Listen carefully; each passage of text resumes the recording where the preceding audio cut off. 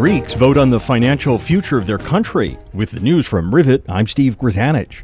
Turnout's estimated at 35% as Greeks vote in a referendum to choose whether to accept demands by international creditors for more austerity measures in return for bailout loans.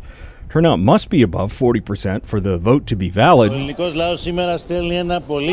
That's Greece's prime minister, who says the Greek people can send a strong message with their vote. European leaders say a no vote would jeopardize Greece's place in the 19-nation Eurozone.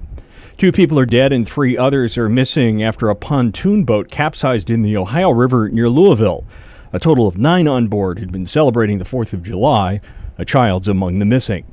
At least 11 people have been killed in the collapse of a shoe factory in eastern China.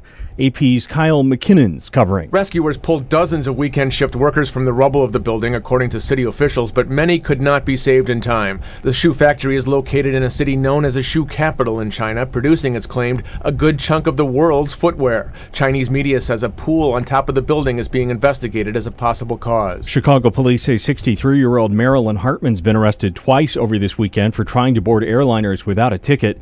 In recent years, she's tried numerous times to board without a ticket, succeeding at least once.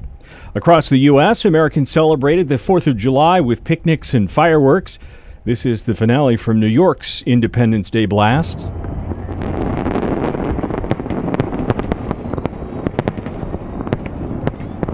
From the Rivet Newsroom in Chicago, I'm Steve Grzanich.